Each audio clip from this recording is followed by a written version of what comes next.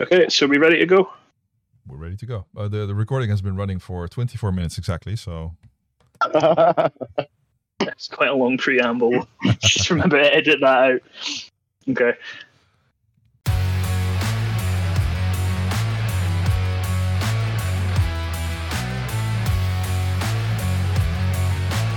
Welcome to Rush Hour with Rush and AgFx. Welcome back, everyone. It's Rush Hour. It's Tuesday. Round 36 is over. And it's now confirmed that Forest Haven still won't be fixed in time for round 37. Just proving too complicated a building for the GPC to wrap their heads around. I'm here as usual with the man with the voice, AgFx. What's happening, man? Oh, it's very fine. Of course, work is busy. Playing a lot of bass because I have to practice for my concert in the actually exactly a month from now. And is that where you're supporting Justin Bieber? Yeah, it's that one. Yeah, actually, I'm part of the dance group. Really, just pretend to play bass. Yeah.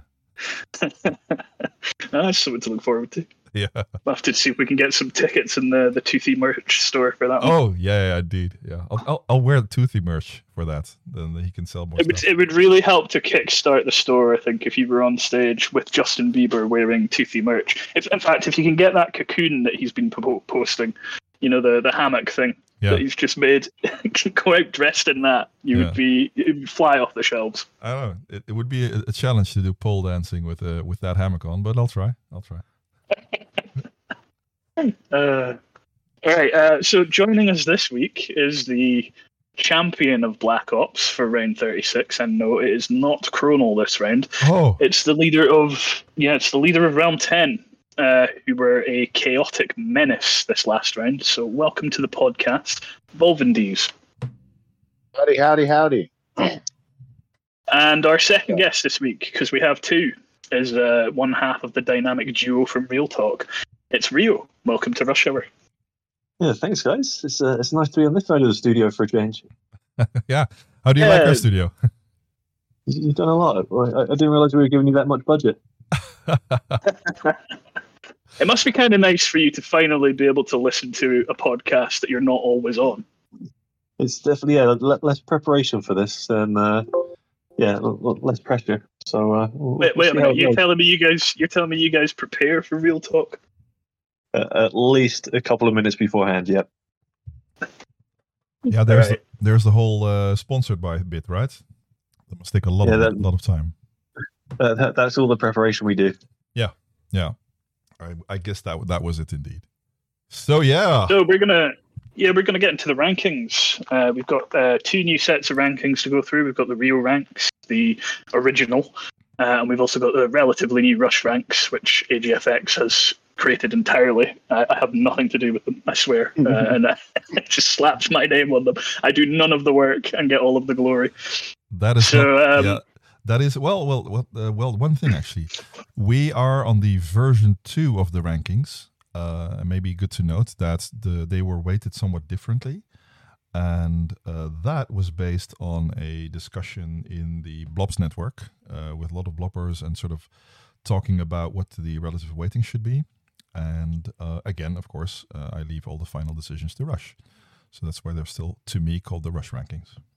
Yeah, and that's why there's probably some mistakes that we'll still have to correct for a few versions yet. But it's an evolving ranking system. I'm sure, Riol, you probably went through the same thing when you created the Riol rankings. I'm sure it's been through various iterations with different formulas and different weightings. Yeah, exactly. You have the initial concept that you're really going to go in for, and then you look at things that didn't quite look right. You make your tweaks, and then when you share it, other people have got their own ideas that they kind of layer on top. And this is probably like version 12 or something for me. And have you changed anything recently? So there's a recent change that somebody talks about, which is where I've updated the hits of the day, so it now has a top 3 hits of the day, and I think I adjusted slightly the winners for the Black Ops ranks titles as well. So those are still only the first place, but I'm considering maybe bringing in like top 3 for certain Black Ops titles as well, just to kind of give other people something to shoot for. But at the same time, I don't want to squeeze you out of the market. There's no monopoly when it comes to these rankings. No, we're definitely not in competition with each other. They're quite two distinct ranking systems, which is, I think quite good for the community. Yeah. Also, that actually was also actually the way I set up the calculation for the Rush rankings was also very much inspired by to be something that the Riol rankings were not, right? So the Riol rankings very much, when I looked at them, were very much give points to the top player. So sort of you get small chances to win big points. And I therefore, actually, that's also what inspired me to choose for getting awarded for a broad spectrum of contribution. So the Riol rankings actually made me, informed the way I did mine. Yeah, and I think that's the right way to do it. There's different ways that you can play the game, and there's definitely different things that you target. So the rankings I put together, they've weighted extremely heavily to the top finishers, and that's really what it's ranking. Best finishers. So it's quite good that you've kind of gone completely almost perpendicular to that, and exactly for the more spread. Yeah, exactly. So and that's also why I thought that they would complement each other nicely. So before we get into, sorry, go on. I was just going to say, I know as someone who, I think I'm like 92nd or something in the Riol rankings, is not typically in real competition there. It is nice to have this entirely different type of ranking to sort of shoot for and fight for and stuff. I think there's a tendency to forget that like a big portion of the player base is not going to be at the top, and it's nice to have objectives. Yeah, and I think also it was that was also what was in mind, sort of the also with discussions with Rush. Actually, I mean, it's also one of the reasons they were thought up was to to put a spotlight on the people who tend to be like a bit more out of the spotlight, right? The people who support, the people who do ops, will never really be the winners in that sense, but to also to praise those who are in support of their realm. Yeah, the team players. Yeah, indeed. Okay, so before we get into Volvandese and his story of his round, I think we should probably take a look at the Riol rankings. And Rio, if you'd like to take us through some of the highlights, some of the main changes, who are the up and comers and who are the sinkers, that sort of thing. Yeah, so I think it kind of goes. It's not really a surprise whenever there's the winner usually moves up a few spots. So the kind of the big changer is JC's moved up. He's now up to third, just behind myself and Bursmeyer. We've still got. I see Nate is still hanging in there, even though when was the last time he played? Do you know? He's in fourth place, by the way. He was number one for a while, but he has slowly sunk into fourth place. But I don't think he's played in like 3 or 4 rounds at least. So if I'm just going to look back, so the way it works is that you do gradually slide back. So there's a bit of a recency bias, but because you get so many points for a win or kind of like a top 3 spot, it drops by I think 7.5% each round. So you do gradually slide, but then you also you bottom out as well. So for instance, Gothia, all of his top scoring positions are actually from his wins that are all kind of like 10 rounds plus ago. So his score is not going to go any lower than it currently is, because there is just a bit of like a legacy for people that have won rounds. That legacy I thought was still kind of important to keep in there. And he showed in the last round, he was playing as a solo player with a bunch of random railmates, that he was still kind of like pretty significant in terms of how the round played out. So I think it does kind of show that even if you've not done really well for a while, you still have that capability. Interesting. So he will never sink below 101.8 points. Exactly, yeah. So that's kind of locked in. And similarly, I think there is a little variance in terms of even if you've won the same number of rounds as someone, your performance within that round does move is slightly above or below each other. So mine, if I had never played again, I would actually sink slightly below that. I think I'd be around about 99 points, but then that will be the bottom that mine would kind of like bottom out at. All right. So that's kind of like so that's a big thing. So JC moved up, I think 7 spots, and everyone else in the top 10 kind of slid down. Mithrandir was actually the other person who moved up. He was in the top 20s. I think he was 19th before. Now he's into 9th with the second place. And then the next big mover who moved up from the 16th is actually yourself, Rush. So that kind of, I forget if did you come 5th or 6th this round? Something like that? I think it was 7th. And I think your weighting system must give you a lot of points for a 7k finish over a 6k finish. Would that be correct? It's just one extra point, I think. But oh, well. when you are hitting that kind of like 5th, 6th, it kind of works out that you get about double the points from finishing 5th to if you finish 10th. And again, about double the points if you finish 10th to 15th. So the higher you get into that top 10, the more points you gain. So you've moved up 7 spots into 16th. And then go you, and then Guy Doonster, who finished 3rd, I believe. I think he was the Murthoak in round 3. He was the lycanthrope in 10th. Ah, right, yeah. So he came 2nd, didn't he? So he's moved up 24 spots up into 22nd. So that guy, he was kind of your hopeful for winning the round at one point, I would guess, Volv. He was our only shot, really. There was a period there in the kind of middle of the round where the attackers had stalled each other, and there were a couple fast explorers, and going up against a goblin as a lycanthrope explorer always feels a little like a losing proposition to me, but he was our shot. Yeah, well, you certainly took him into plenty of wars. Yeah, well, I mean, several of those were with the intent of helping him out, but it's debatable how effective. Well, I think with your one of the wars with us, I think maybe it was the one where we went mutual. He was forced to bring in tons of ratios, which can't have helped his speed very much. No, but we did get to hold the Wayfarer's Outpost for like 3 or 4 days during that mutual war, so that kind of was that. Right, yeah. Yeah. What's also interesting is that in the rankings also B went up by a massive 182 positions. And he's a very recent player. I played with him. He's in place 67. And I think he was an old Elveron player, and I think that I was in Japan at the time, but that was the last round, the one that round 35. So this must be his second round, and he was already somewhat experienced then. Came in with some other guys who, I think the 3 of them, they had been, I think, old Elveron, and they came in, but you can really see it because the experience shows 182 going up. Yeah, well, I think having played Elveron gives them a slight advantage coming into a game like Open Dominion. I think Elveron was actually based on Open Dominion, or rather Dominion, back in the day. Has anybody here actually played it? Not me. I'm guessing. No, no is the answer to that.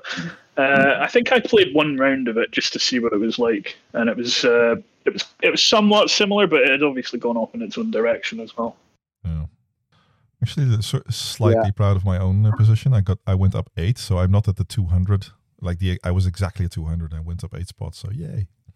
So I got actually 3.8 whole points compared to, oh god, it's like I'm gonna catch up with Rio sometime soon. It's a slow climb into that top zone. We were proud of you. You didn't take any hits this round, despite your best efforts with forgetting spells every so often. Yes, I didn't. Actually, I went quite mad on DP. But I must say, this is all Zeddy's work, right? I mean, he babysat me for quite a while, and all you guys. I think you helped me a lot and helped me out. Because I think one of the things is that this time round, my economy was a lot stronger. And I think that really helped. This allowed me to help me pay for my DP. I should just warn you there, AGs. Babysitting used to be a term used when people would share accounts with each other. And if you're away for a few days, before the days of telephones or like mobile phones and smartphones, somebody would illegally log into your account and keep it going. So just careful with the term babysitting. Oh, interesting. That's a bit of old Open Dominion lore. I didn't know that. So back in the days of. Yeah, so let's call it something else then. I don't know what to call it, but we'll see. Mentoring? Mentoring, yeah. Mentoring. Kicking ass. Yeah. Yeah, cool. It sounds nice. Indeed. Is there anything else that's sort of notable to the Rio rankings currently? No, I think it's interesting you brought up B, because I was just looking and he finished I think it's 8th as an attacker. So it's always good when you see like newer players or returning players who've not played or not had the experience for a while who do well in attacking, because that's obviously a little bit harder than exploring into the top 10. Mm-hmm. So it just kind of shows they either picked up the game well, or the people that they're playing with have like really kind of like helped them out well, or they just just naturally kind of got the dynamics. So that's quite interesting to see. And there were a few other people who kind of like jumped up quite high in the ranks as well. Yeah, so that was interesting to see as well. So so I still remember, like he basically came on and we were sort of explaining the basics to him, and then he just took off. That was really funny. We did also war him right at the very end because I didn't like he had a decent number of docks, but not as many as the rest of us. So we sank him right at the very end on the last day. Yeah, indeed. I needed taking down a few pegs. Did anyone have any experience with Gorg or Calvin? Because I noticed they both jumped up, one by 142 spots and one by 166. No. Almost as much as B did. Yeah, so just looking. So Gorg was who I might be thinking of. He was the Merfolk in Realm 11. He was kind of closing in on second place. We finished third, and it looks like Calvin was the Undead in 13. So he had quite a strong round as well. Yeah, there seem to have been several newer players who've come in recently that have pretty immediately shown a lot of capability at the game. It's really nice to kind of see some like new competitive blood. Yeah, I like that you just don't quite know what to expect from these new players as well, because a lot of us, we kind of, after playing so many rounds, we kind of know what to expect from each other in the psychology department. But these new guys, they're unknowns. Who knows what they're going to do, Yeah. Okay, so let's talk a little bit about your round then, Volvandese, because you have secured the enviable position of top Black Opper for the whole round, and you've obviously had quite an interesting and exciting round, warring half the player base. So, do you want to tell us how that went? What was the plan? Any interesting stories to share? Sure. Yeah. I think first of all, there are a couple things that need to be established about our realm this round. One is that apart from Guy Dunster on the Lycanthrope, who we already mentioned, nobody else was fighting for a competitive round at all. I think I finished second at like 4,800. We were a lot of like newer players or more casual players who were just going to check in now and then, or players taking breaks from their usual more active allegorical landed in with. I signed up not even 100% sure I was going to play this round and decided to just kind of screw around in the Shadow League and have some fun. So it was very much that kind of realm where like we weren't going to have a big impact. We knew we weren't. We're just going to kind of chill out and have some fun. At the start of the round, I voted for myself just like for playing around with the realm name. And then I noticed somebody else voted for me. I went in the Discord and told them like, hey, I just signed up to like play around in the Shadow League. If you leave me in charge, I'm just going to declare a bunch of winners. And then I got more votes. Sounds like my kind of realm. Yeah, so like pretty much from that, I signed up just to like screw around and fireball people. I named myself Snowflame after a cocaine-covered supervillain, real DC character, by the way, and decided I just wanted to fireball stuff. I was just going to kind of blow off some steam. Last round ended really frustratingly for me individually and for attack in general. We had the whole kind of meltdown thing after being one of the few that was kind of in the fight for the win. All of the sort of acrimony and stuff between like Eric and Murph and all that. It was just a kind of an unpleasant, frustrating end to the round. So I just kind of wanted to take a break and screw around. So it was a perfect realm for me to do that. And basically I was just kind of handed the keys as a fireballer and told like, go nuts. So if you want, I could like talk you through why we declared each of the 10 wars we declared, because I know there were a lot of people who felt like most of them were sort of nonsense, and a lot of them kind of were. But if you want like a blow by blow walkthrough of the 10 wars, I can kind of give you that if you're curious.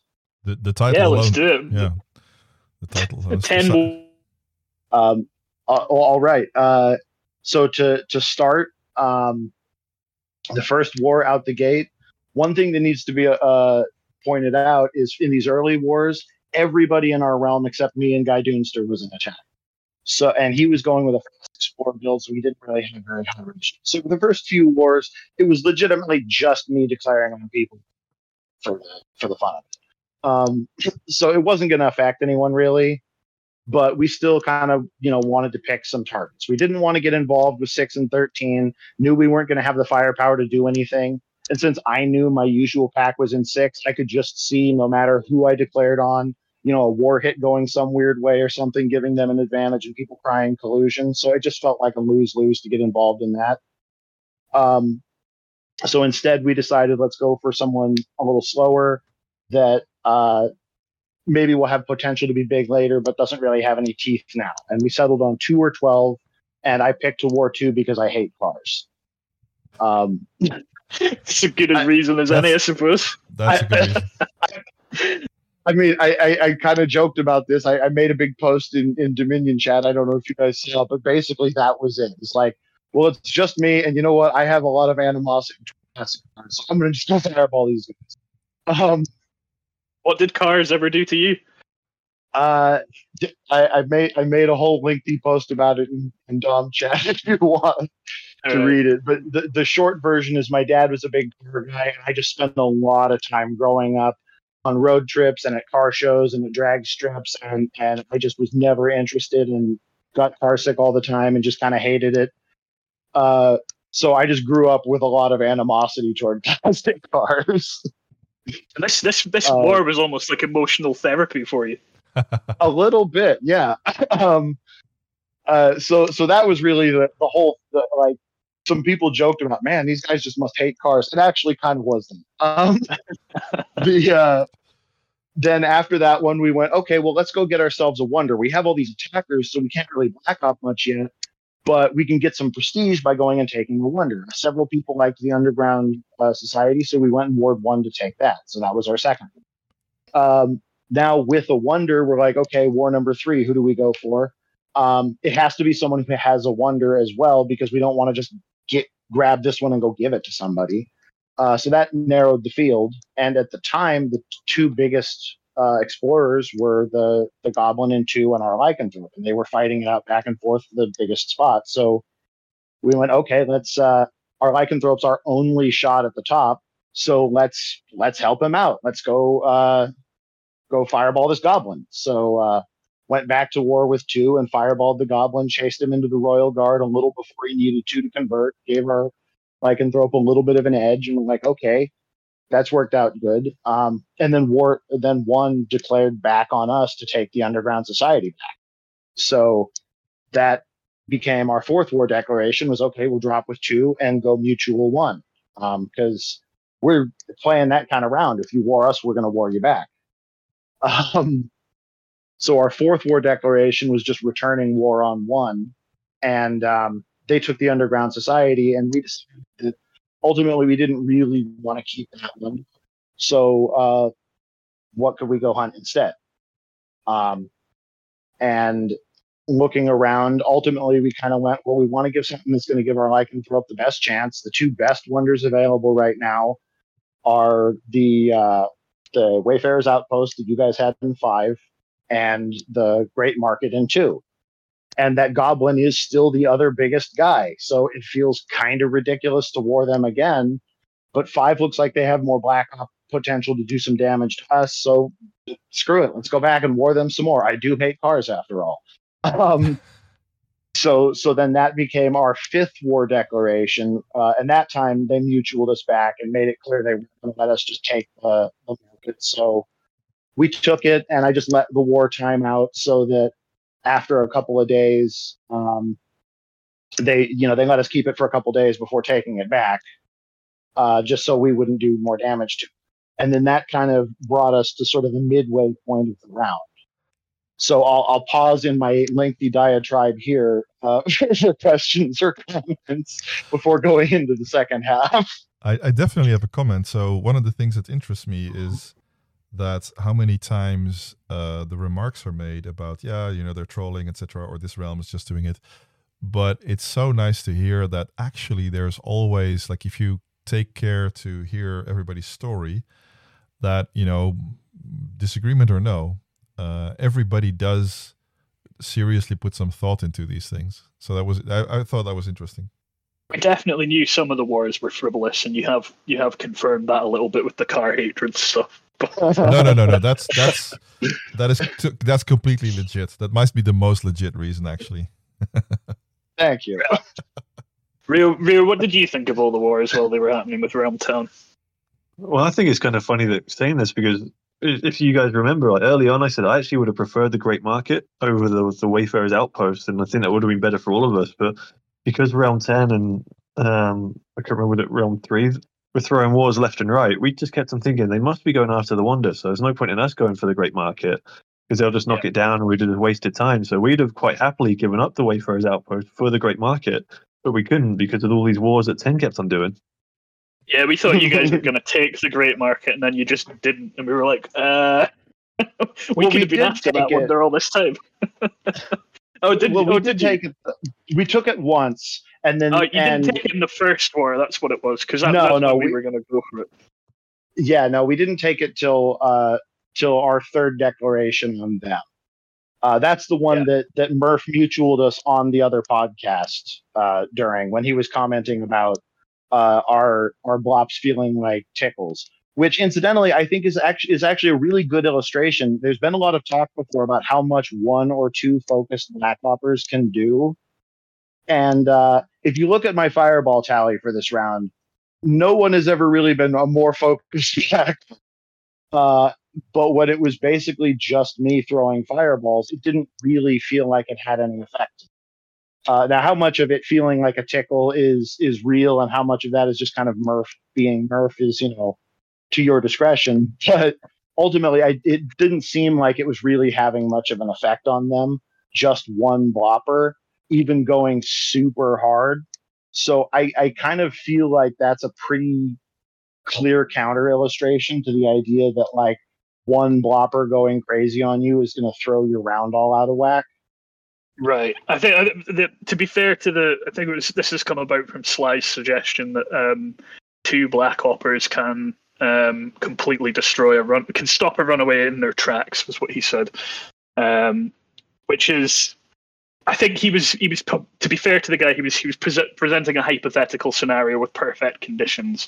Yes, you probably could slow down a potential runaway slightly if you had 2 black hoppers in range, but you're certainly never going to kill anybody with that sort of firepower. And I think that's obviously by design with the game. Obviously, you don't want random black hoppers like you, Volvandese, playing Kingmaker by yourself. So for sure. Probably works out okay in the end. Oh yeah, indisputably, what I was doing should not have had an effect on me. So that is correct that it doesn't. That's good. I'm just commenting, kind of pointing out that it kind of does. And I mean, I was in Voyage's round in round 32, in his realm, when we got like 10 or 11 wars declared, and he got fireballed all to hell throughout and still won the round as a fast attacker. So I mean, he had a ton of realm support. But I've seen firsthand that fast attackers can weather blobs. Like, they just can't. Yeah, I've seen it too. I mean, we tried so hard to take your realm down that round, and it just didn't take. And that's just the way Black Ops works sometimes. Yeah, what you need is you need other forces in the game to come in and take that position from them. And if that's just not the dynamic, then your Black Ops can be totally pointless, even in big groups. Yeah, well, and for us, kind of coming back to our warpath and stuff, we had some different players like Neophyte and J-Merc who were sort of doing the Dave. So they started out as attackers, and then once their fast attacking ended, they deconverted into bloppers, and like Neo, I think ended up leading in lightning. So like they turned into effective bloppers in the later part of the round. But in those early phases, we were kind of just a blop slight, a little bit arbitrary. Kind of knew we weren't going to have an effect on anything, so we were just kind of doing what we wanted. So let's get into part 2 of this saga then. Who else were you warring? Okay. All right, Wars 6 through 10, Volume B. At this point, Murph had made his comments on the podcast, and several people in our realm were like, well, now I'm going to train a bunch of ratios. I want to go fireball them again. Come on, declare war again. And some other people were like, I'd really like to have like the Wayfarer's Outpost. That would be helpful, something different. So we had a vote, and by a 5-4 decision, instead of warring 2 again immediately, and I should point out this is when we finally knew that was Murph in there. Some people suggested briefing him intentionally. The first 3 wars on that realm, we did not know who was in there. But by a 5-4 vote, it was decided that we declare on 5 and go take the Wayfarer's Outpost instead. So 2 had declared on you and done a little damage to it, and then undeclared. We weren't really sure what was up with that, if they were maybe trying to get us to go leave them alone and take the other one or something. So we went ahead and declared on you guys, but then you declared on someone else. I want to say it was 8, and 3 also like declared on you guys. So it suddenly got really muddy, where there were like 3 different realms at war that could all potentially take the Wonder, and so everyone would poke at it a little to commit. Rio, do you maybe want to come in and explain why we ended up in 3 wars? Yeah, this is a good moment for an interjection. Yeah, I'm just trying to check back on the timings of it all, because I feel that did you guys 10 declared on us first, I think. Yeah, that's right. Yeah. So from what I recall, 10 declared on us. And we one already had person plans to go after 8. Exactly. Yeah, we were already setting up because 8. So Gothia had just made, I think, the big hit on Crazy Elf. So he was now kind of the top contender at that time. So we were set to go after him, and then realm 10 declare on us. And there was I think you guys were going after mainly Unfather, our exploring goblin, and then one person was really coming after me, just completely on his own from your realm. But it wasn't enough to kind of detract us from what we wanted to do. So then we declare war on 8 to fireball Gothia before he gets all of his wizards in, because he sensed it was coming, so he'd start to prep before we had a chance to. But we still managed to nail him just before all that came in. And then 3 seemed to almost come out of nowhere just to declare a war on us. And they just went after me hard. They just completely fireballed me to the ground, despite me having moderate Forest Havens and protections. I think I had about 45% protection, but they had 6 bloppers in range, plus the 1 from realm 10 coming after me. And so we just found ourselves with 3 separate wars for 3 very different reasons. That's the kind of situation that we were in at that stage. Yeah, well, from our end, it looked like maybe 3 had slid in hoping to snipe the Wonder. And we weren't really sure what was going on with your declaration on 8, but we figured you guys had your own kind of reasoning for what you were doing. So it had reached the point for us where it was just too complicated and no one wanted to commit resources to getting some other realm of Wonder. So instead, at that point, the Goblin in 2 had started to, and the big explorer was now the Goblin in 9, Peter. With our lycanthrope in 2nd place, and Peter Griffin was kind of starting to take a lead out there over him. So we decided, okay, we can't commit to anything with this Wonder. Let's just drop here. We'll go fireball Peter Griffin some, try to slow him down a little bit. So that's what we did with our next war. Was war number 7 was against realm 9, mostly to try to fireball the Goblin. It was a little bit of other black hopping going on, but I think that was at least my main goal. And then all the other wars with you guys got cleared up, and the Wayfarer's Outpost is just sitting there on 50,000 hit points or something like that. And we're like, well, if no one's going to take it, that was what we wanted. Let's go back there and get it. So we undeclared on 9. Time had run out there and went back to war you guys. And that's when we had our mutual, our third mutual of the round after the 1-1 and 1-2. And pretty much we knew you guys were going to take it back. So our thought process was kind of, it's super low hit points. We'll take it once and we'll just let this war time out, because they're not going to want to take it back from us until the very end to prevent us from doing extra damage to it. So we'll just knock it down, sit here doing Black Ops with the mutual war so we get the little, infamy bonuses and stuff. At this point, a few people had deconverted to Black Ops, and we were having some fun throwing things back and forth. And we'll enjoy having the outpost. And somewhere in the midst of all this, I don't remember the exact timing, Guy Doonster got hit. And I can't recall if he officially confirmed in the Discord that it was an Ares drop, but I believe that was what happened. And obviously it was a massive hit. It's on one of the two, like the second biggest guy in the game, and immediately took us completely out of the race. Because now, like, our only chance was if these attackers all bog each other down and an explorer wins and we've got our guy in running. But the goblin was already kind of pulling ahead, and now we've just had this big hit that set our guy way behind. So by the time our war ended with you guys, it was late in the round, and we had our one shot was now gone. A few people had deconverted into Black Ops, so now we're just again, all right, let's just do some more war for fun. And so this next one was a pretty arbitrary one where we just went to war with 7 because it was a war heavy round and nobody had warred them yet that we'd seen. So let's let them in on the fun. So we just kind of had an arbitrary blopping war against 7, and then ended the round when there were like 6 days left. We decided 10 wars. We're realm 10. We'll finish where we started, declaring on 2 one more time. That feels like a good poetic way to end. So we declared our 10th war on must realm have been 2. entirely sick of you guys by the end of that. At this point, I do have to admit the additional note that several people thought it might be funny to just annoy her. And that pretty much brought us to the end. That war timed out with like 1 day left. And there we go. So that was the saga of 10's 10 war declarations. And, a lot of them were sort of arbitrary, but also we knew weren't actually going to affect anyone really anyway. And several of them did actually have motivations behind them with an intent to try to help our one long shot at the top. Because really that was the only horse we had in the race, even remotely.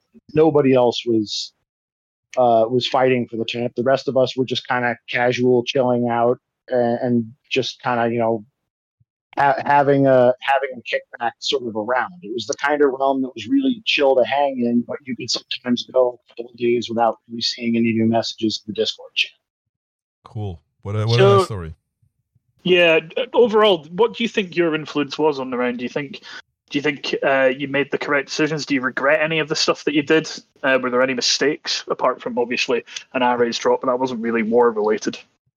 Yeah, I mean, I think we have to be honest about the fact that in a kind of smaller, disorganized, inactive to semi-active realm with several newer players, several players kind of taking a round off or playing real casually, that we were just never going to really affect anything. So I'm not sure that anything we did can genuinely be called like a substantial mistake, because I don't think anything we did was ever going to have a substantial impact one way or the other. But I think to my point, I also wanted to add something I also thought of when we did our first sort of halfway the Tour de War or the Tour de Blob. This is also very much a game of engine building, right? So you're building up your economic engine and quote unquote kill. You don't actually kill somebody, but you can flatten their curve to the extent that when they try to get that curve to go steeper again, so you grow faster. That effectively is the thing. And I do think there are these subtle effects where I think because you really called it. Like we, in Realm 5, and just to be clear, right? So Rush, Riol, and myself, we were in Realm 5 together. And that was indeed sort of exactly our reasoning, right? We want to wait for a very long time until, so you can't hit our wonder when we steal it back again.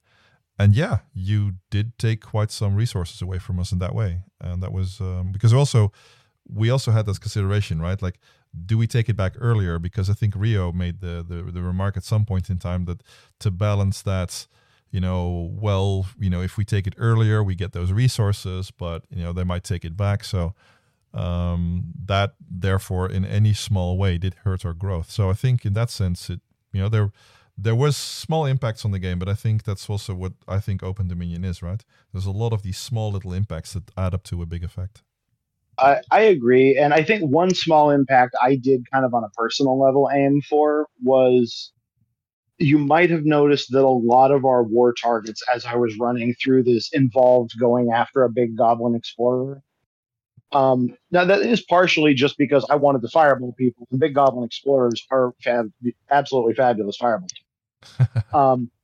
But a big part of that was, and part of that was also, they are the primary competition for our big explorer. There's really nothing we can do about the big attackers, but we can try to get our explorer to the top explorer.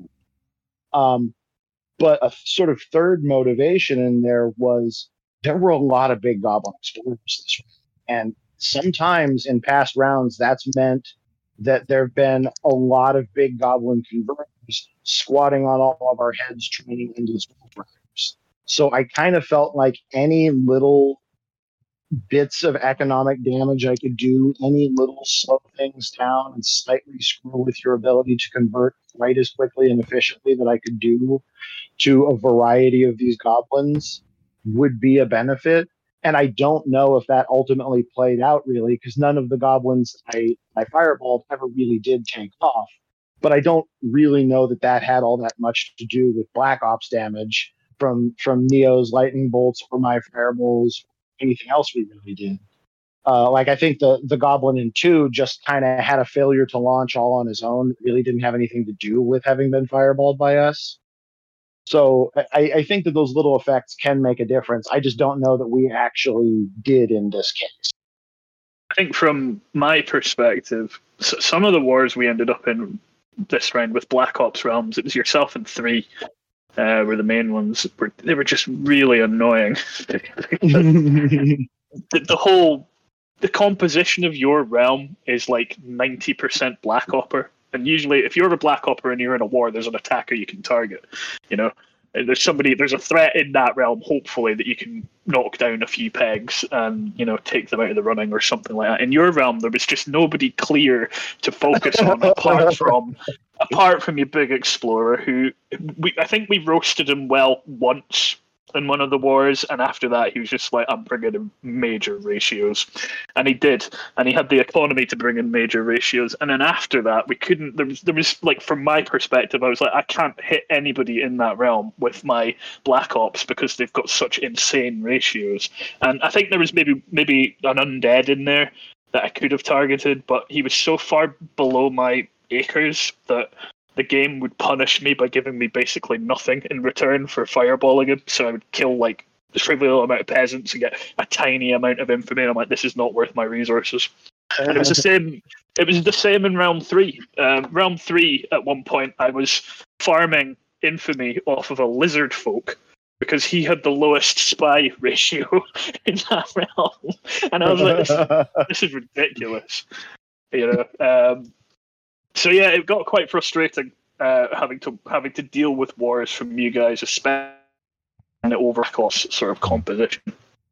Yeah, well, and honestly, that was really nice for me as the constantly war declaring maniac in charge, because I kind of knew we didn't have a bunch of big fat juicy targets either, which helps a lot because you don't want to ruin people's rounds who are like really putting together a great round. And you also don't want to provide a bunch of like really juicy war hit targets. And there were several war hits against us over the round, and we had several war hits as well. But like on the other podcast, when Murph was talking about how they were going to like feed a bunch of war hits off of us and grow real huge and everything, that never really materialized. And in part, that was just because, like, who were the targets that who were the big juicy targets that you were going to feast on? Like, we're all just kind of kicking back, exploring the 4,000 acres at the end of the round. There's nobody here that's a big, great target to get your huge war hit on. Well, I know in our wars, King Jota managed to get a couple of war hits on you guys. I think he got 2. Yeah, well, and we surrendered several, and I think our Satan's Arson militia was playing the sort of Zooge game down there toward the bottom of it. So he probably got war hit a whole bunch. Yeah, I'd like to think it was. I'm looking at the realm now. I think it was Aero and Twix, which is okay. That Oceanu was and Oceanu and Martinek. Yeah. But he ended up most prestigious Dominion, so I think you helped him out slightly there. Cool. By the way, in the light of time, shall we do some talking about prestige? By the way, shall we do some award stuff? Yeah, let's hand out some awards. Yeah. So we've got some established categories from the last time. So we'll run through those. If anybody listening would like to suggest new categories, by the way, please feel free. We can consider them for future awards ceremonies. Yeah, let's be clear. The first time we did this, we pulled the awards straight out of our ass, most of them. So in that tradition, by all means, if any of you 2 guests want to pull something out of your asses as an award, by all means, go for it. I feel like we need a jingle for these awards, man. We've got to come up with something. Just a little bit of prestige music. I've tried to get sort of I do have a jingle thingy, but it's I think last time we tested it didn't work, and it didn't end up in the. So I'll see. I'll maybe for the first one I'll see if I can splice something in or so. I'll figure it out. Just a little. Right. You want an award? Oh, good Lord! It's Rush Hour on Discord. Ooh. I think just add some music to that and we're done. I'll figure it out, yeah. All right. So let's go through it then. So the first award is called the Warmonger Award, and it is for declaring the most wars. AgFx, who's grabbing that war this round? Is it Realm 10? It is an ex equo, actually, between Realms 3 and 10, both with 10 declarations. And we're not counting the ones right at the end, are we? The ones declared frivolously after the last 24 hours. No, not the congratulatory ones. No, we're not counting those. Yeah. Okay. So in the actual real game, it was drawn between. So congratulations, Volv. You picked up a shared award there for your role. I'm honored to share it with them. They were truly great warmongers this round. Do you want to give a little speech? Maybe thank God.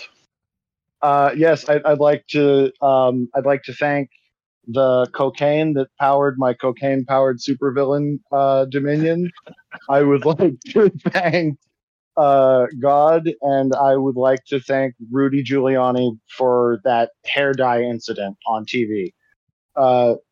Good night, everyone. This has been a true honor.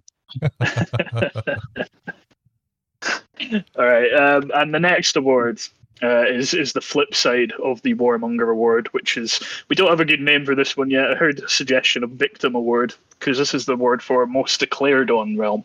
Yeah, or the Lightning Rod Reward. Is indeed, that one goes to Realm number 2 with 8. I think we can maybe thank Realm 10 again for contributing maybe half of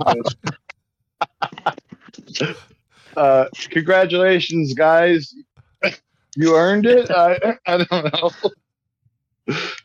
Yeah, that's what you get for naming yourselves after cars. Who knew it was going to trigger somebody to such a degree? This is what happens, Larry. This is what happens when you name yourself after cars. Yeah, maybe we should call it the Toasty Cars Award. Yeah, the burnt out Rex. Okay, so that covers the Wars Awards. Well, there's one more actually in this category, and it's which realm dodged the most wars or did not declare at all, and that is the Cowardly Custard Award. So this one's got a note of shame attached to it for not really getting stuck in and trying to change how the round dynamics worked. Yeah. So who wins that award, AgFx? Who's our Cowardly Custard? interestingly, this is also a realm that is also famous for some other stuff, and it's realm 12 with the grand total of 0. Wow. So that's quite interesting because they controlled a good chunk of the round, and yet weren't really taking any sort of. I mean, they obviously were taking strategic action, but they weren't able to utilize war in the way that other realms were. I wonder if that's because of a lack of Black Ops capability. What do you think, Rio? Yeah, it's actually kind of surprising. I know they were involved in a few wars. Yeah, I guess they were just always the victims of it. Yeah, I'm not surprised by that at all, to be honest. I can imagine in future rounds that'll be me and my pack winning that award, because if you don't have Black Ops with you, then there's not really much benefit from wars, because you need to have a good chunk of people. The main kind of Black Ops that attackers would look for would be snaring. But again, you need such a huge number of people to do it that there's not much benefit to it. So, yeah. So snare is one of the things I wanted to discuss, because we used snare once in our realm to take arrays off of, I think it was Crazy Elf, the Spirit in 12, and we didn't do it to line up a snare hit because there wasn't anybody to hit him. We did it so that he couldn't cast his self spells and stop us from black opping him as effectively. But did we ever really see any snare hits at all this round? Like big snare hits, or were realms just not able to utilize that black op? Yeah, I don't think we did. Yeah, so it was Swamp Fox, wasn't it? That was the Spirit. We kept him snared for a good chunk of time. He had fairly decent defense without it, because I think he was kind of planning for it anyway. But yeah, like you said, we did it to just remove all his spells, especially like Energy Mirror, just to kind of keep the pressure on him. But yeah, thinking back, I don't think there were any snare hits, because it's really not that hard to defend it in a smaller, when the numbers in the realm are significantly smaller than they were in the previous round. And I can't think off the top of my head. So I think either lessons learned from people actually training spies to protect against it, training in enough defense to not worry about it, or just the fact that there were fewer numbers and fewer Black Ops available to do it than we saw the round before.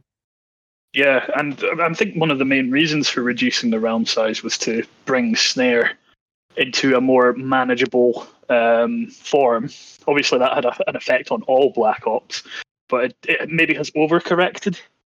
I would call it an overcorrection. Yeah. All right. Well, I'm sure that's. Sorry. It's one of those things. It's difficult because really, ideally, what you want is for a good people to like hammer somebody who like was snared to get their spell down for a few hours just to make it hit. Then it kind of comes back up. But what we've seen is either people don't have any kind of defenses against it whatsoever, so they can be snared continuously for 24 hours, or people, if the resilience or whatever is too strong, then people just don't bother with the spies anyway. They just let the resilience kick in and then get the spells back up. So we've not really found that middle ground, that kind of compromise that everyone's happy with. It's either too harsh or too easy. Well, I haven't seen any proposed changes to either snare or realm sizes in what the GPC have come out with for next round. So I would imagine it's going to be much the same as we've seen. I know FET is going to work on the algorithm that chooses who goes into the realms, and maybe that will help correct it. But at the moment, we could be looking at kind of a rerun. Yeah, and then I think in that case, it's just going to be people that don't have any spies at all will be vulnerable, but most other people should be able to capably defend themselves against it. Yeah, and I think all things considered, this was a really kind of a good balanced round where there were a lot of different styles that had their moments. So, if there aren't a bunch of big dramatic changes, I don't think that would necessarily be a bad thing. I do think a lot of people were unhappy with their realm assignments just because going from so many players to so many less immediately feels like you have vastly fewer resources, but so does everybody else. So it all kind of evens itself back out a little bit. 3 showed that if you did have a group of people that were dedicated to blopping, you could do some actual damage to people. We showed that if you had one or two people going crazy on blops, you really couldn't. So what are you worried about? This snare seems to perpetually be in this weird place in terms of balance between being able to just shut someone down for a day and a half and not being able to snare someone at all. It kind of feels like maybe changing like the whole realms to try to correct for that one spell is changing a lot of different variables rather than addressing the one thing that's like the issue. Yeah, I think I agree. It's definitely a strange way to go about correcting it. But we're in that now, and I do kind of agree with the general sentiment that you shouldn't really make massive changes every round, because you're constantly just in a state of flux and not really knowing whether something's working because of unusual round dynamics or something else. You know, it's one of the reasons I'm not saying this is the case anymore, but it certainly used to be. It's one of the reasons that I like the fact that Black Ops don't get wildly changed every round at the moment. There's maybe a few tweaks here and there, but it's not been too tumultuous, whereas in the past it felt like I was learning a new game system every single round with the amount of nerfs and buffs and things going crazy. So if we can settle on a sort of general state for the game for a few rounds, that's probably a good thing. Okay, let's get on with the next award. So the next award is for most bounces. So this person is getting the Bouncy Castle Award. AgFx, who's our winner of that highly coveted category? Again, this is a shared win, both by Firefly TG and Zooge, and they both had 6 bounces. Wow. I don't know who Firefly TG is, so he must be a new player. But we all know Zooge. The Zooge. All right, so they're sharing that award. Who wins the Made of Rubber Award, which is for the most bounces caused? Here's an interesting one. This award was won by a bot, and the bot was called The Natural Choice. The players are being outfoxed by bots. They're taking over. Yeah, the AI is getting too advanced in this game, man. Yes, indeed. So that was the most bounces caused by a bot. Of course, the honorary, puny human award, I guess, in that sense, goes to Crazy Elf, who caused 3 bounces. That's pretty impressive. I know at least one of those bounces was orchestrated, so he managed to cause it himself by releasing his spies and wizards. I think it was on Gothia, is that right, Rio? Yeah, I think so. Yeah, from speaking to Gothia, there were a couple of things that he could have done, and one of them was investing in wars, and the other thing was releasing. Gothia checked one thing, but he forgot to check the other, and then whatever thing he didn't check is what caused the bounce. That's really unfortunate. I don't know what the other 2 were. I don't know, Crazy Elf, if you managed to bounce all 3 of your own accord, so apologies if I'm underselling your bounce capability, but you've still won the Made of Rubber Award, so congratulations. I want to say the next category is most hits for the Conqueror Award. Indeed, yeah. So who did the most hits? And that is the one and only, the one we love. It is Zooge with 53 hits. Which I think Eric's won that title last round, and I think it completely eclipses his number of hits. He was at 36, and Zooge has taken 53 hits, or made 53 hits, I should say. Yeah, and also for this round, just to check, he also actually, I think the second number of hits, well, actually there was a 52, if I understand. Yeah, right. Skills of Justice did 52. And then it tapers off steeply. I mean, some realm called Snow White's Necromancy Wish. No idea what they're. Of course, they did 39. So there's sort of you never get to go over 40. That wasn't that Matty Van Halen? We had him on the podcast last week. Indeed. I think wasn't Snow White's Necromancy Wish the undead in 13? Yeah. Yeah, well, Matty Van Halen was in 6, I think. Oh, right, okay, sorry. Yeah, I got them mixed up. That would have been funny, though, if it had been him. and that Scales of Justice, he was in our realm. A lot of his hitting and getting hit was with Zooge. He was down there in the trenches feeding Zooge quite a bit. So 53 hits, that's more than one hit a day for the entire round. Rio, do you think there's any strategy where that amount of hits could work? Not anymore. So it's now been changed where the biggest thing that happens when you're hitting and getting hit is you lose a lot of prestige from it. So it kind of scales up. I think from after like the second or third hit, you could initially when you first get hit, you lose 5% of your prestige. Then it goes up by 1% each time, so you lose like 6%, then 7%, then 8%, then 9%, then 10%. And most hits, you're not really going to be. You're going to be getting a net negative amount of prestige, which completely ruins any kind of benefit that you're going to get from it. So even if you're in a mortal race like Undead, doing it that often's not going to help you. Doing it kind of like early round or kind of like in the mid stages around, you might get some benefit from hit exchanging, but long term, it's definitely not a winning strategy. Does that undermine Undead at all, or does it sort of correct how they're meant to be played? Yeah, it just prevents, because really that kind of method, that kind of play style is typically not great for the game. You wouldn't want it to drive success to the point where lots of people do it, because it kind of messes up with the dynamics. But it's definitely in short bursts doing it is usually okay, and you can get some kind of benefit from it. Like there's a point in the round where with that 13 undead was a nice opportunity to kind of suicide the Sylvan to kind of bring everything back into balance, which he didn't take. But he was in a perfect position to do that using his race, because he would have suffered very few casualties. And even if he lost a lot of land from like 4 or 5 hits, he would have been able to grow back up almost immediately.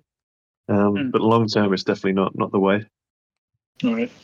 Well, the next award is for most hits taken, and I guess we probably don't need to guess who that might have been. AgFx, who won that category? Yes, the Fuck Defense Award, again, was won by Zooge with 77 hits taken. Yikes. That's oof. That's a lot of hits taken. I wonder what his prestige would have been on if that new formula was in place. 0? Oh, can you not get negative prestige? No, I don't think you can get negative. I think it's always percentage loss. But I should say, despite me being fairly small in the early game, I don't think I ever hit him. Not because I couldn't, just because the opportunities weren't there. He'd often suicide after I sent.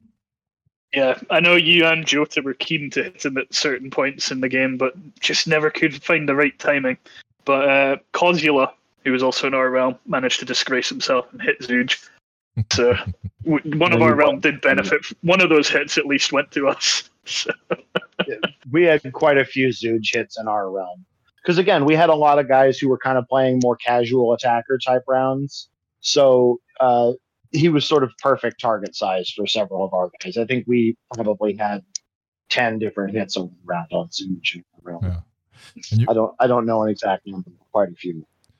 Yeah, and if you look at the sort of the quote unquote normal types of hits for more experienced players, so Zooge with 77, and then Scales of Justice had 45 hits against him, which is which was of course the opponent of Zooge, and they were hitting each other. But also Blighted Mountain, that was actually Simo, and he had 42 hits against him. So there were two sort of players that are known for their styling and also receiving a lot of hits. But then it really drops down quite sharply. There's maybe sort of 28, 23, 27, probably quite a number of sort of newer players, which is understandable. And then it tapers off pretty quickly. So, yeah, of course, the 77 is quite an insane number. It's fun for an award, but probably not for gameplay. Well, our next category is named for a bit of a rivalry that developed last round, and it's called the Salty Murph Award.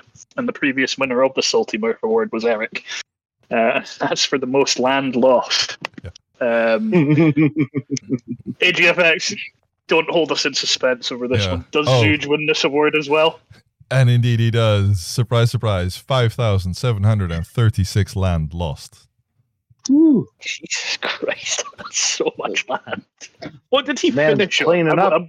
I have to go and look at his final acres. So he finished on 3,065 acres and lost 5,000. So he almost lost more than double what he actually finished on.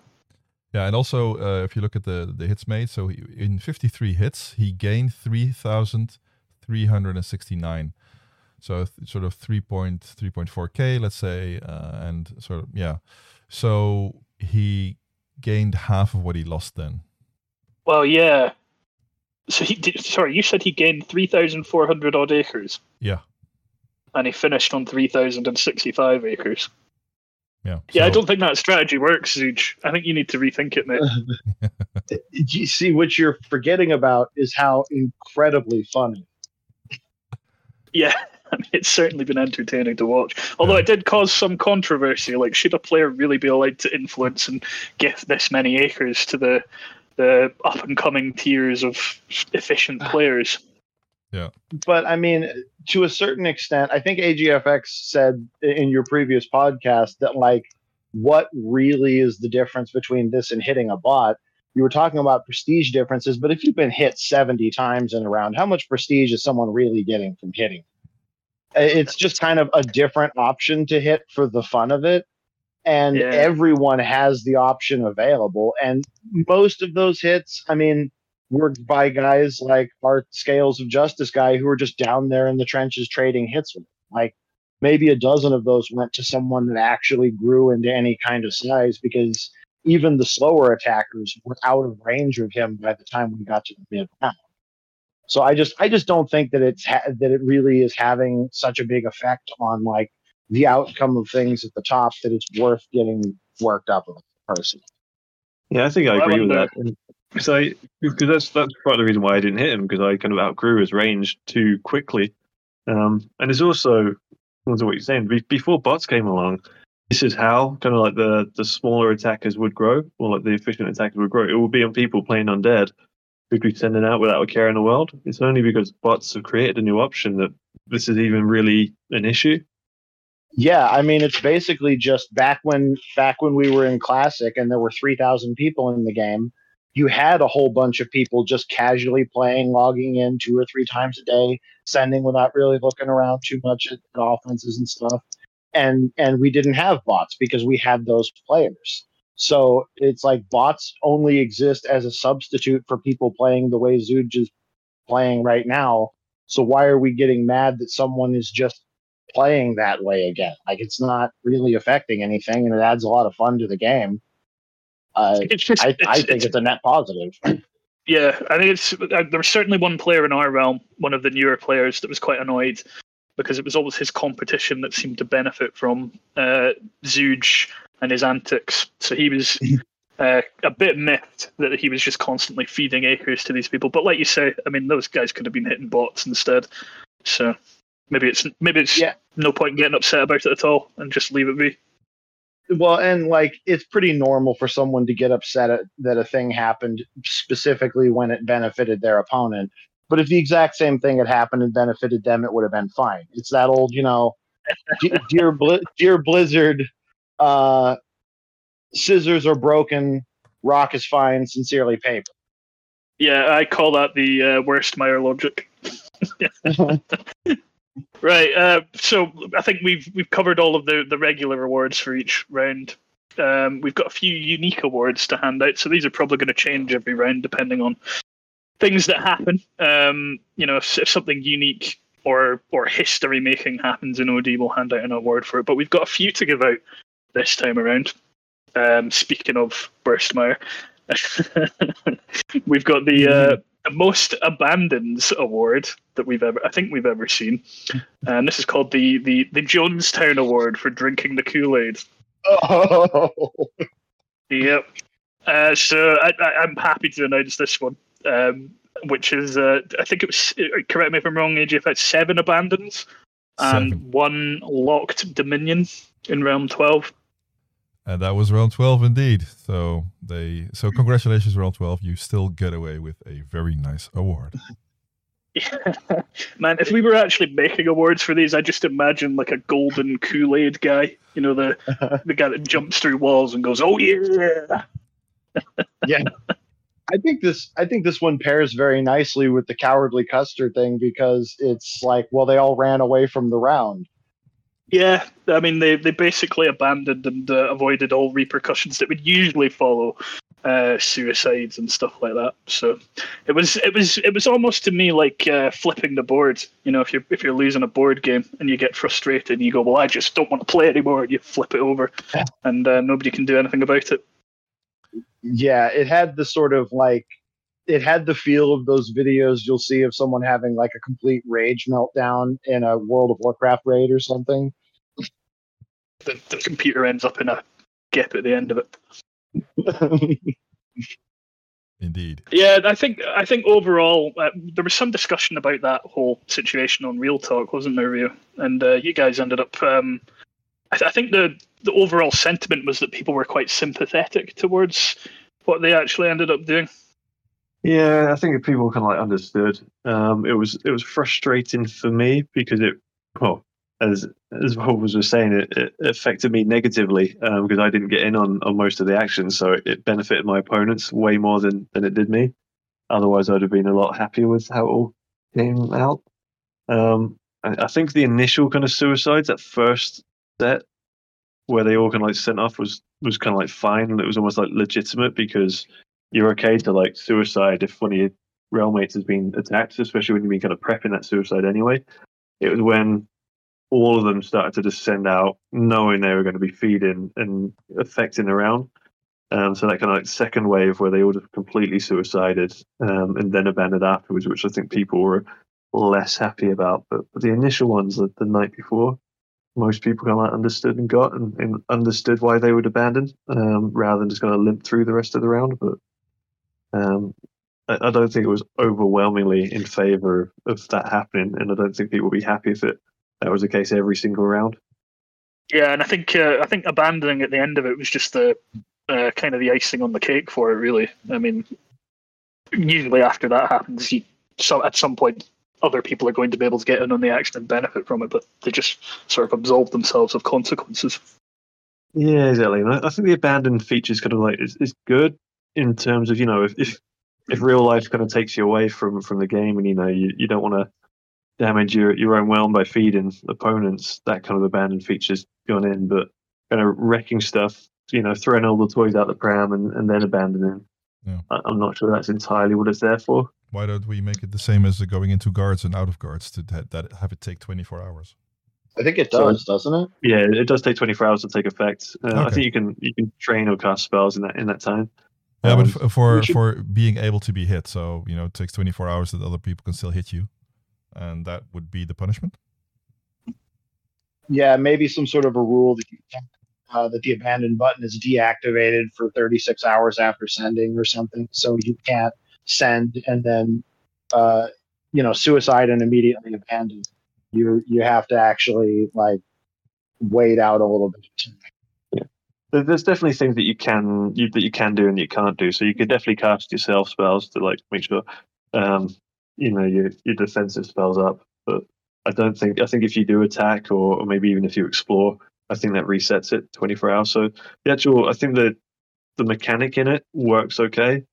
It's more just kind of like how people use it. And it's not like you can abuse it, but it definitely leaves a bit of a sour taste in people's mouths if you kind of do something to affect the round and then just kind of like walk away.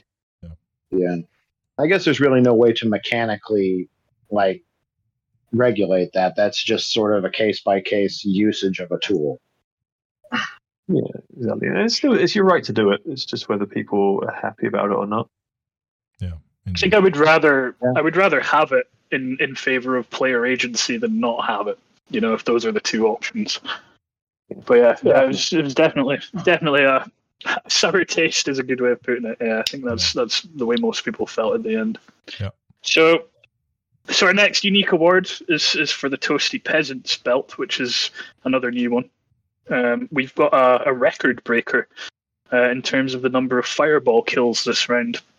AgFx, who could it be?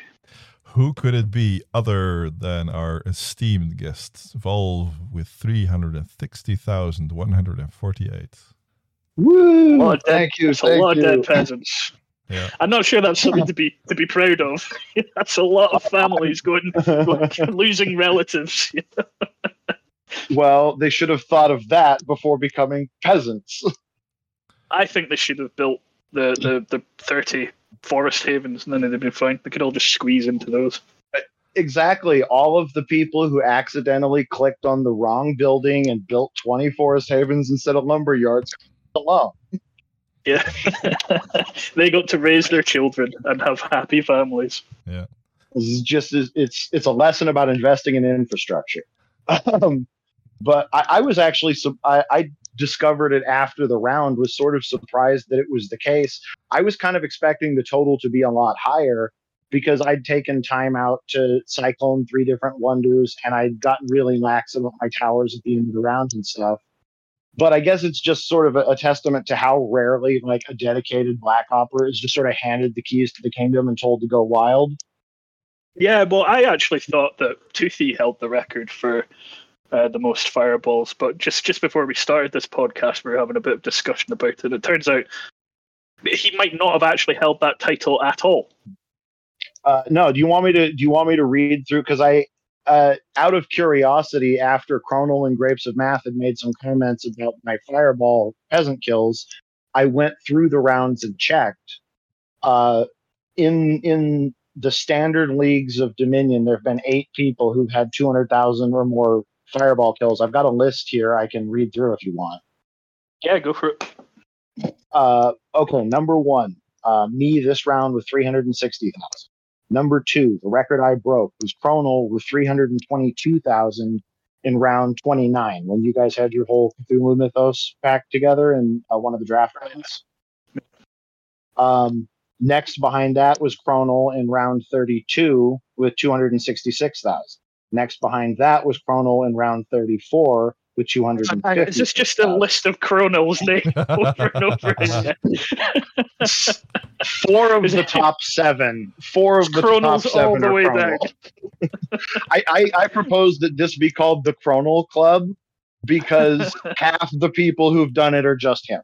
Right, okay. In that same round, round 34, Toothy had 254,000, so he was 2,000 lower. Chronal told me that Toothy would have passed him, but he fell asleep before sending his last volley. Then Robert this round had 244,000. Chronal in round 20 had 241,000, and Mriss in round 24 had 201,000. There's a few beta round ones that will also happen mixed in there, a 301, a 212, and a 200 flat by Jam Jome, Toothy, and Sly Pimp. But that's the list of the 8 standard league rounds where someone's had 200,000 or more. So Chronal was the only one who'd had 300,000 before this. And I sort of, to my own surprise, broke his fireball record. So now that's the new bar. Somebody go kill 361,000 peasants. Well, it sounds like from what you're saying that it's eminently achievable to kill even more than that. So, because if you're taking time off to cyclone and do other things and not fully dedicating yourself, I wonder if it's possible to get 500,000. Do you think that might be unachievable? I think that might be right about the edge. Eric and I started talking about this after the round, like going, if you really maximized, what could you get to? Because if I had just stayed on towers through the end of the round and not cycloned as much, I probably could have gotten over 400,000 pretty easily this round. Yeah. And I definitely was not as optimized as you could get, and am relatively new to black opping. So I think someone who really was like tuned in as a strong black who really knew what they were doing and optimized for everything, I think you could probably get to or close to 500,000 if you had control of the war button the whole way. Yeah, well, I mean, I think you probably would have to go into the round with that intention and just design your Dominion around it. Because, like, I know when I got I've got a record for 10,000 plus swarm hours in a round, which is a crazy number of swarm hours. Yeah, that's wild. But I went into that round thinking that I am going to get, because Chronal, of course, held the record before then, and I was like, I'm taking that record off him. I went into that round with the sole intention of getting as many hours as possible. So my entire Dominion was geared for guilds to improve refresh rate. I had an insane wizard ratio. I had all the techs to make it help. So I was really maximizing the amount of hours I could get there. But if you did that with fireballs, something similar, I think you could probably maybe hit the 500,000 mark. I think so. And speaking of ratios, it's worth pointing out my offensive wizard ratio was only about 2.0 for most of the round.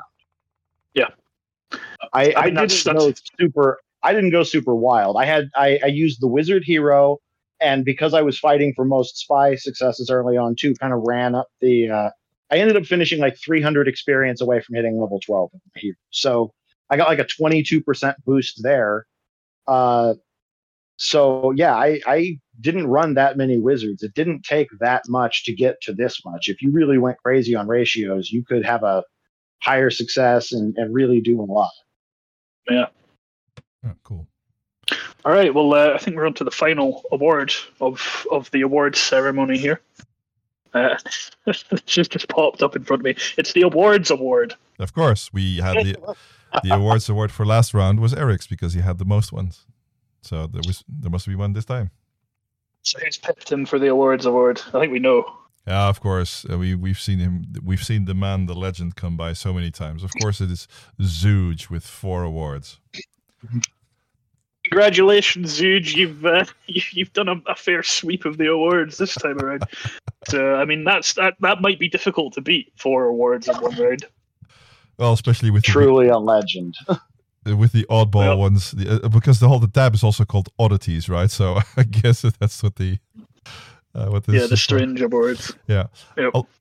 I did wanted to add something. I did want to just take a look also at the round 36, so the breakdown of the round 36 Rush rankings, because there's some interesting things there as well. Because Volv, you had the perfect 10 on Fireball, because just to for the current weightings, Mastery can get you 20 points total, maximum. Ops can get you 20 points, Theft 15, Black Ops 20, Assassination 15, and like I said, Fireball 10. So for a potential total of 100, and which means if you get a perfect score in it, you were the winner in every sort of sub-category in it.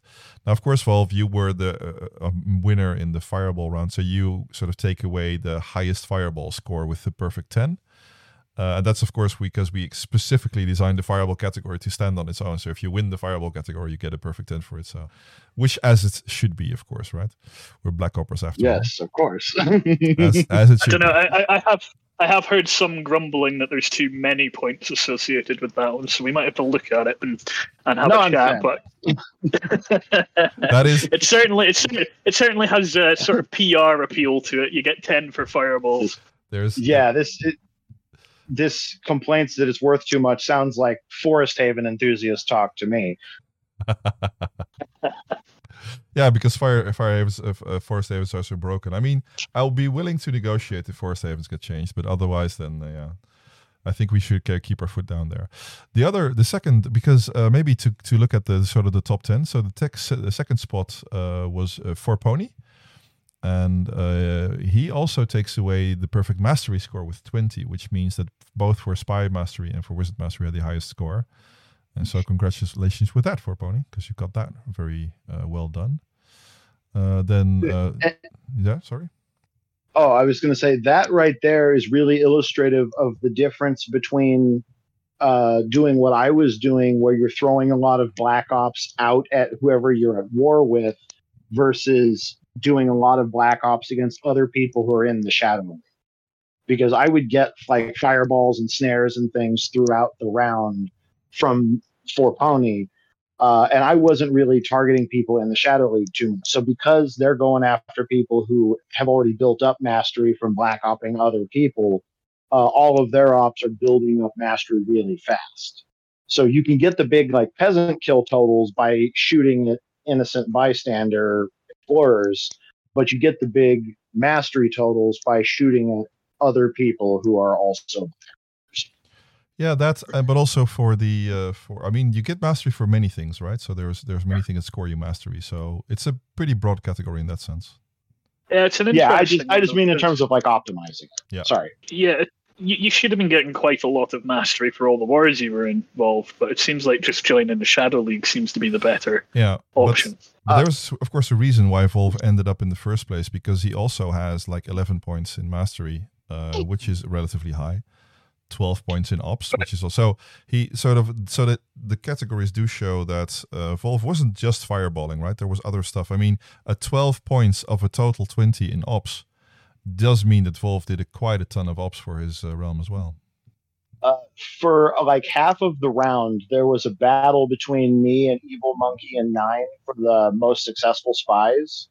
Someone made a comment at some point about how like last round the most successful spies had like 1,700, and this round one guy's got like 3,000. It was sort of a result of that. Two of us who both had gotten techs and things for refresh rates and were really just like homing spy ops on everything and never wasting a single point of strength. And at the halfway point, the two of us were like 800 successful ops in front of the next people. And I just got exhausted trying to keep that up. And it kept me from using spies for anything that would get mastery, because you have to stay on ops if you want most successes in a battle like that. Yeah. So I ended up just kind of letting him run off with it. But I still ended up with like 2,700 successful spy ops, because I was kind of the main spy op getter for my realm and was just keeping tabs all throughout the round.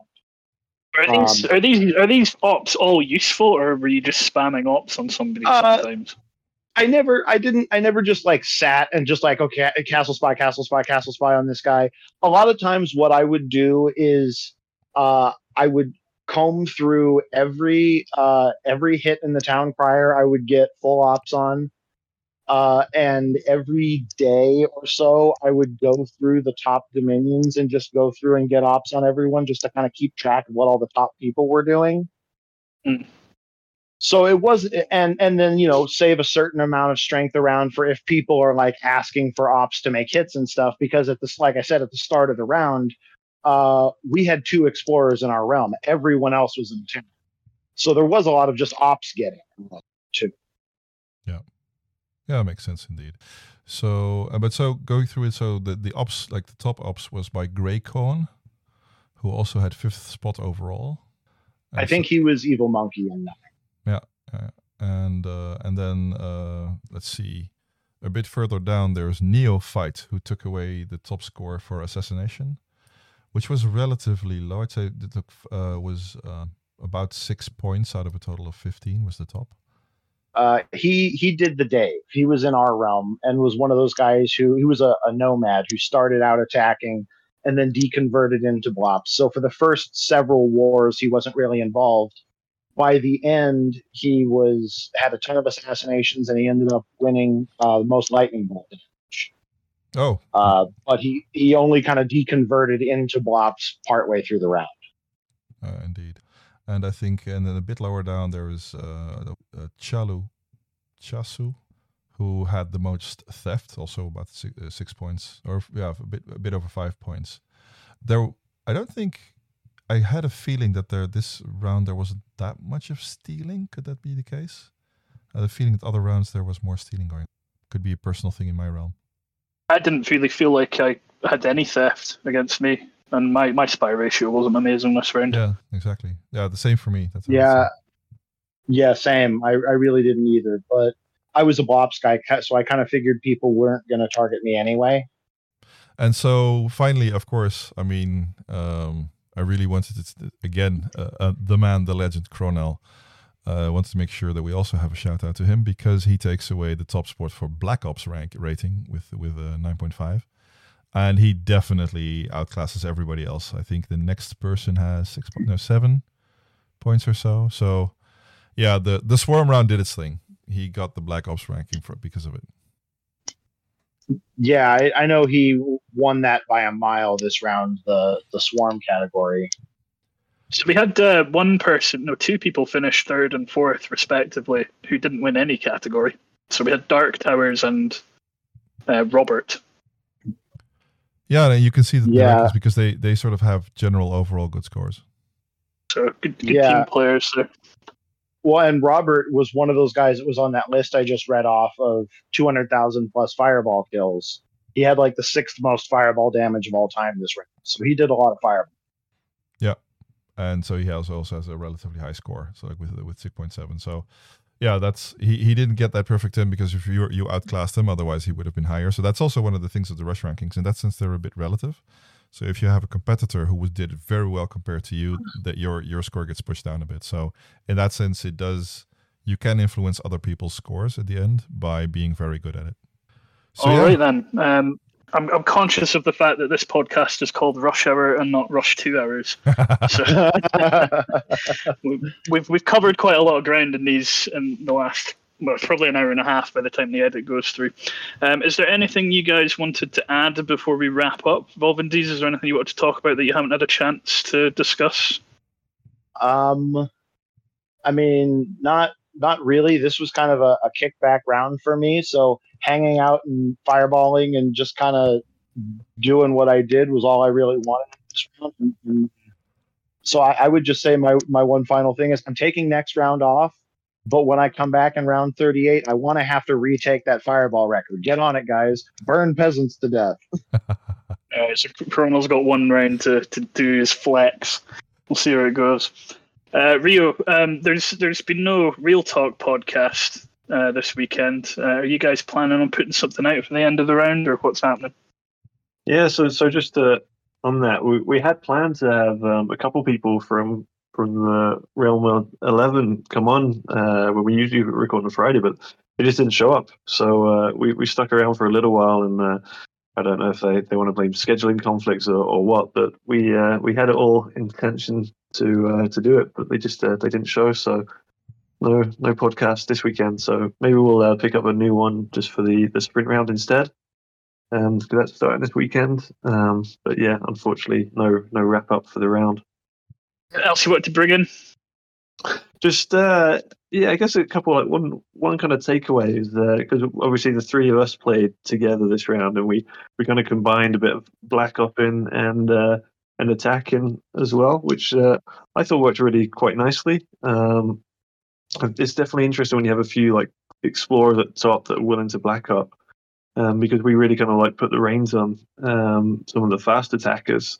Well, not fast, I guess the medium speed attackers, whereas the lower people down, like round 3, they were only really targeted the slow attackers.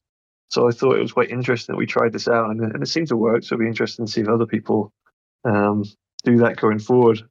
And then the other thing that I just noticed is we were talking about Crazy Elves bouncing 3 people. I looked back on the town cry for the day, and it looks like 2 of them basically just attacked at the same time as someone else. So the first attack went through, they attacked 10 seconds later and bounced. And that happened 2 times in the space of a few minutes. Oh, that's crazy. So you think it would make it easier for them to hit him, but he would have taken losses, right? So yeah, he would have. But once he's been hit before, his wall percentage will go up, or if he had barren land, then his GT percentage might go up as well. So either of those. His defense should have actually increased, is what you're saying, rather than decreased. Yeah, once you've been hit a few times, that's often the case. So that looks like what happened to 2 people within, I think it was within about 20 seconds of each other. Fortunate. Yeah, ouch for them. And AgFx, anything you wanted to jump in with before we end? No, I think, again, for those people who stuck it out with us, maybe thanks for that, if you're still around. So that would be one. And the other, I think, what I also thought was very interesting is sort of that economic style of blopper. I hope we promote in terms of like sticking around. I think you were very large, kept in range, and I think we would hope to promote that with other players to see if you can get that challenge going of being a black opper and at the same time staying in range of the largest DOM so you can affect them. And I think it's an interesting challenge, and I would propose it to anyone to try. Yeah, it's really not the easiest thing to pull off when you've constantly got top op breathing down your neck. You're having to war the really scary people. It's a tightrope, but it's one I enjoy walking, and it's definitely more rewarding going after the players that are really sort of influencing and dominating the game than just targeting random people, in my view. Although it does sound fun, like doing what you do, Volv, occasionally, and just having an off round and fireballing the shit out of anybody with a high pop. It was an absolutely fantastic blow off steam kind of round. I can't recommend it enough. All right, and from me, just a serious note, I suppose, because I had a pretty rough round just from a personal perspective. I've been dealing a lot with long COVID, and it has been rough.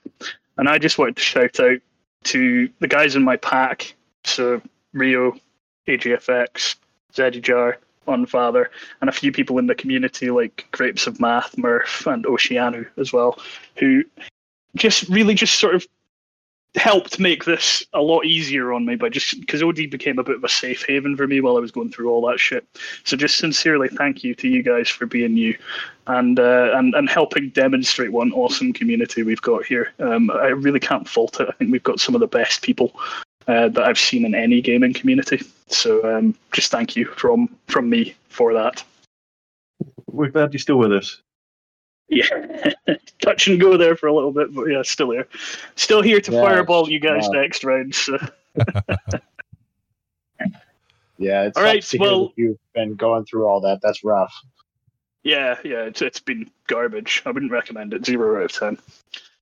Okay, well, thank you very much, Volvandese and Riol, for coming on the podcast and sharing with us your insights and your wisdom. My absolute pleasure. Thanks for having me. And everybody else, watch out for fireballs. We'll catch you next round. Indeed, and fuck Forest Havens. Yeah, fuck Forest Havens. So there we go. Yeah, that brings us to the end. I think that was a pretty good one. I thought so. I had fun. I hope I didn't ramble too much when I got into my big, long story about our wars over there. Funny how literally every guest says that at the end. Everyone. No, we want guests to talk. That's the point of a guest. No,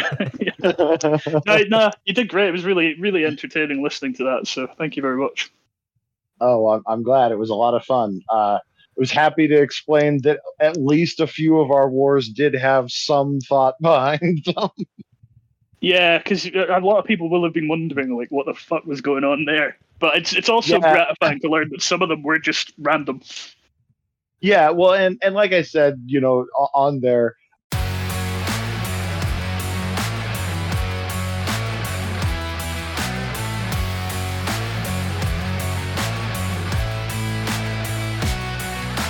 Rush out.